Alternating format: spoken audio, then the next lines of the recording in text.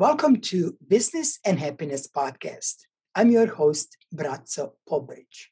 This episode is sponsored by Life Success Academy, a place where you recreate your business and personal happiness. Here's a subject that most of us don't like to talk about it, but it's really important because things like fear happens, it's around us all the time. Sometimes it's good, sometimes it's not good, right? Sometimes, Yeah. sometimes it's lion is chasing us and we need to run, and sometimes we don't need to run, right? So yeah, let's talk about that. My friend Kareem, I wanted to talk about facing fear because that is, we know based on the research, one of the top scientifically proven things that that resilience people do. They know how to face fear. Mm-hmm. Yes. Well, when I think about resilience, I think about one person who comes to mind, and that is, I'm sure you've heard of him, Colonel Sanders, who's the founder of the Kentucky Fried Chicken franchise. The reason I always take him, I relate him to resilience, is that he faced so many obstacles since he was in his teen years until he, surpassed the age of 60 or 70. And he didn't reach success until he was over the age of 80. So the fact that he just went on, like a rubber ball, no matter how much he was distorted, no matter how much pressure was applied to him, he just kept on going from beginning till end until he reached success, no matter how long it took. So for me, that's what resilience is. Yeah, that's so true. And that's resiliency and like a lot more on top of it, right? Yes. That's that persistency, that's that optimism, that's that pushing for it, that's that, fail a million times until you succeed, right? But that's what resilient people do. Yes, that's absolutely what they do. Great example.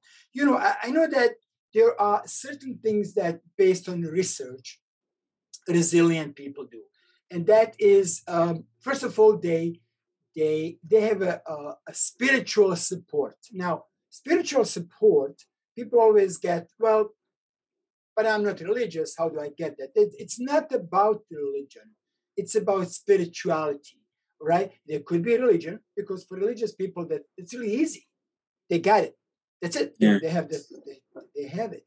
But for people who are less or not religious, then finding spirituality somewhere else, all right, in mindfulness, in universe, in meditation, right, connecting to something bigger than yourself is where really it definitely helps. Then the other thing that I know they do is they basically get help from groups or organizations, right? So we're not really here to live or to build anything alone or to face fear alone, right? Mm-hmm. So they have they are members of certain groups, certain organizations, and certainly they have their social support, which is really the biggest one, right? These days it's kind of maybe a little difficult, but it's a social support, having friends and family and colleagues and people around you that can support you. And if you think about facing fear, I wanted to mention this before I turn it to you. There are people who face fear on a daily basis, every day. Think about police, think about firefighters, right? Even athletes, different fear, but there is a fear, right? And and they just deal it. But what do? They face it.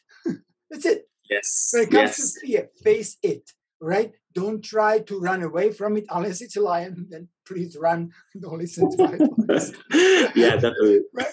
But don't run away, because chances are you can't run away from certain fears. All right? So you have to really face it and move on. Figure out what to do and then move on. What do you think? I totally agree with you, especially about all the factors that you mentioned, like social support and spirituality and religion. All of them are definitely a part of the package. When I think about facing fears, this is why when I learned about it in your PPMC course, I felt it was one of the most effective factors for resiliency. Because it sort of reminds me of two different events or scenarios. Like, I remember when I was in university, and I really thought that I wanted to be an engineer. And then after like 3 years, because in Egypt we have 5 years, not 4 years like abroad, I felt, okay, this isn't what I want to do. But I had 2.5 years left, so I didn't really know what to do. And should I just transfer? And that was my fear on an academic level. And then I thought, just stride on. You have 2.5 years. You're almost there. And then do whatever you want. You'll have all the freedom to do whatever you want. But the dilemma was, should I just, do the effort as much as needed, or should I take it to the maximum? I decided to go with the latter. And thankfully, I graduated with distinction and everything. And I felt good about myself, not because I got a high grade, no, but because I could have just gave up to the fear of being in an endless, university that doesn't end. It's so boring, at least at that point. But no, you go with it.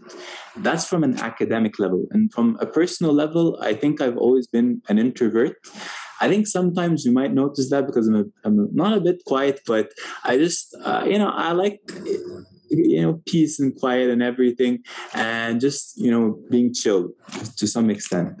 And I remember I was in this big event and there were like over 200 people. And then I was like, okay, what? And I was literally standing in the middle of the room. And I just didn't know what to do. And it was at that point that it was a changing moment in my life, because I said, okay, you know what? Just go talk to that person, and then go talk to that person. And then I think I ended up talking to 10 different people. It was so mentally exhausting because I just, flipped the switch to try and be social.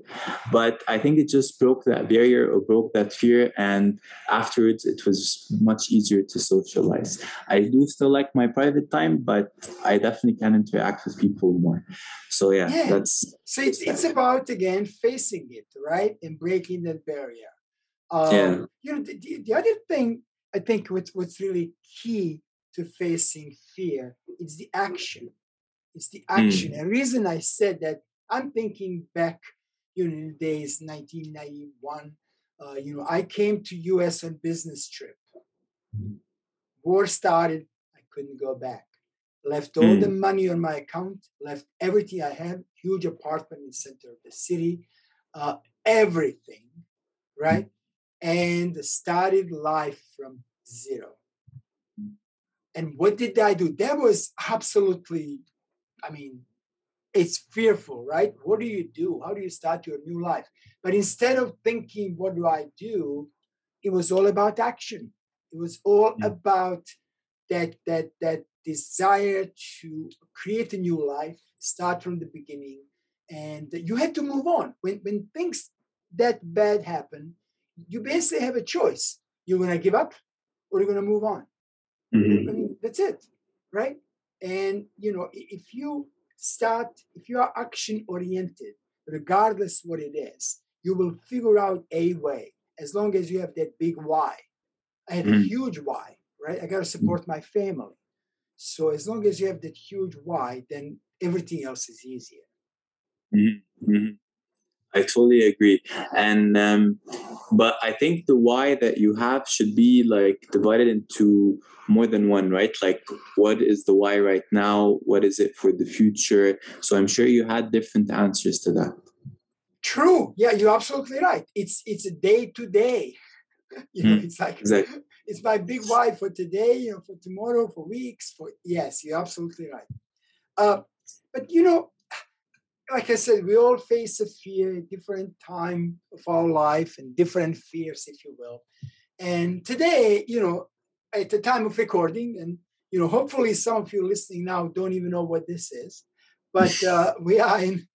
Everybody, unfortunately, knows in the entire world we are in this, COVID-19 crisis, where most of us were locked in the place, in a house, in the apartment, for a year and a half.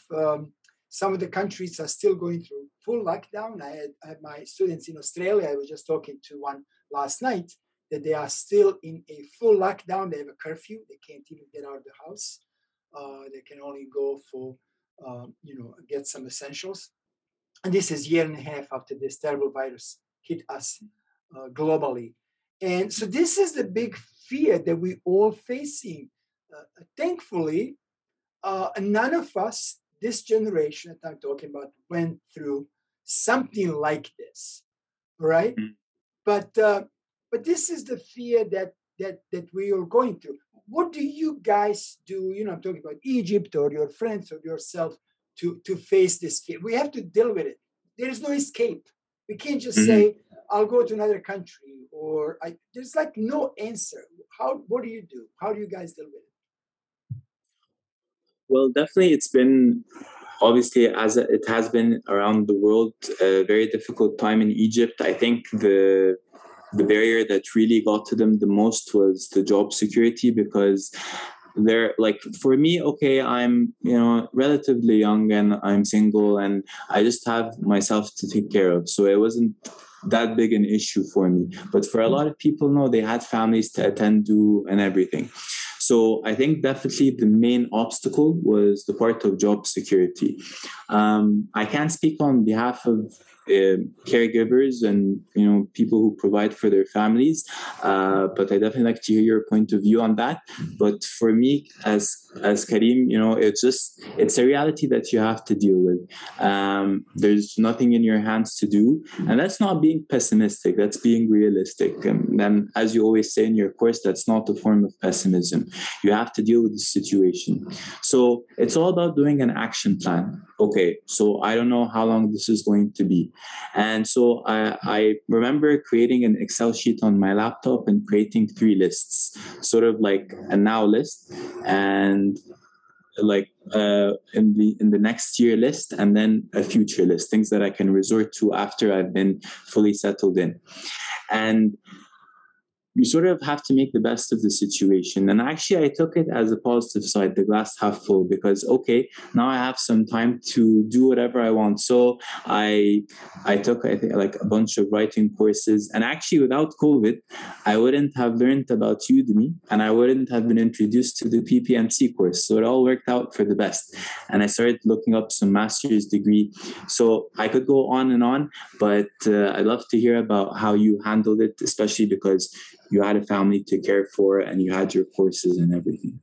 Yeah. So this is really interesting. I've heard the same thing last night from another colleague and student, former student, that, got an extra time. And this was really great for me. And this is really for the rest of us that are fortunate enough that are still here on this beautiful planet, right? We unfortunately globally lost so many people. I lost my first door neighbor, like in the very beginning, March last year, a year and a half ago. I lost a number of friends and so it's hard, right? It's really hard, but it's all about planning.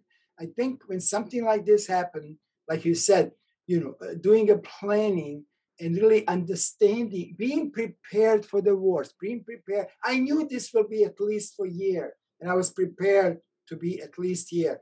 And everybody who was, overly optimistic, we'll be gone in a few months, they struggled mentally because it wasn't gone in a few months, right? So we talk about optimism, but it's a grounded optimism. Don't just say everything will be fine, right? Mm-hmm. But be realistic, right? Be realistic.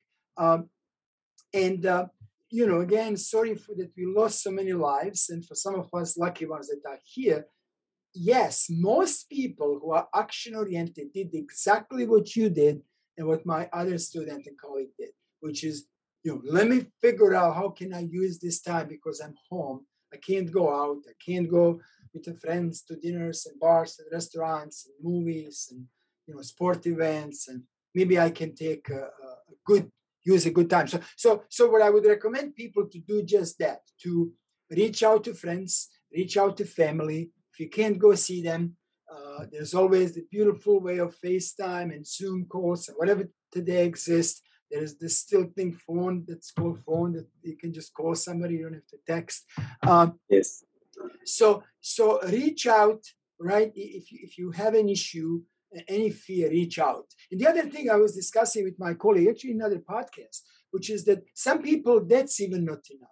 So some people may need a coach, but then that may not be enough. Some people may need a therapy, right? So please reach out for help. If not all of us can face COVID-19 or any other fear in a way that maybe you and I are facing it, right? So some people, if it gets to that point, please get help, get professional help. That's really, really important, right?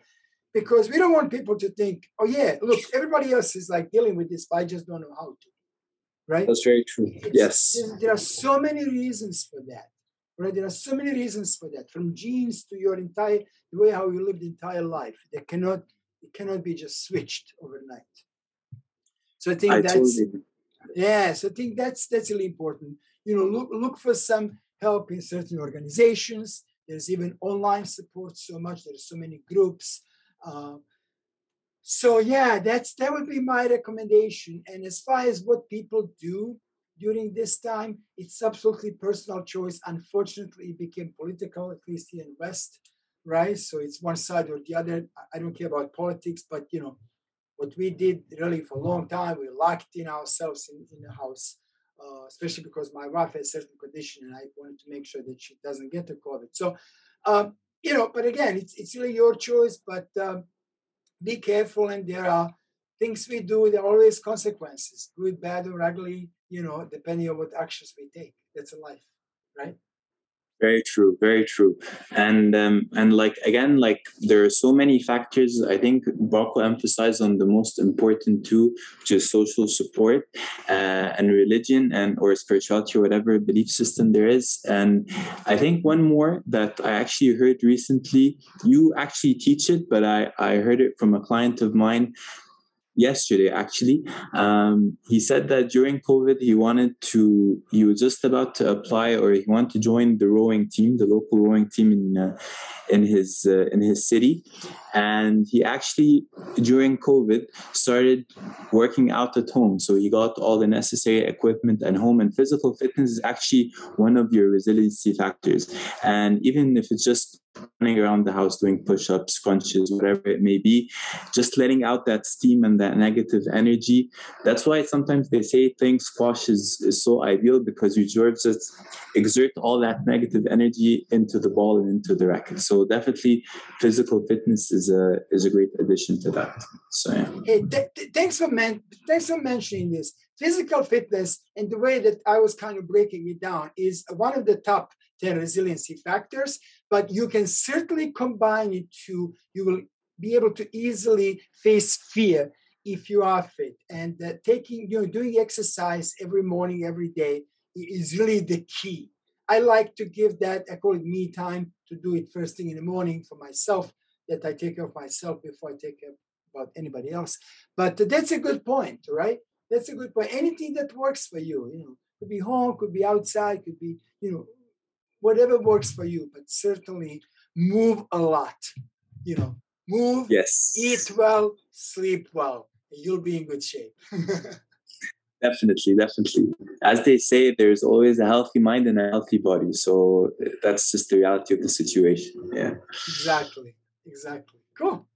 So yeah, this was a great discussion. And for some of you folks that don't know Karim Sheta is my former positive psychology mastermind coach, a student who now is certified, and also is a trainer, corporate trainer.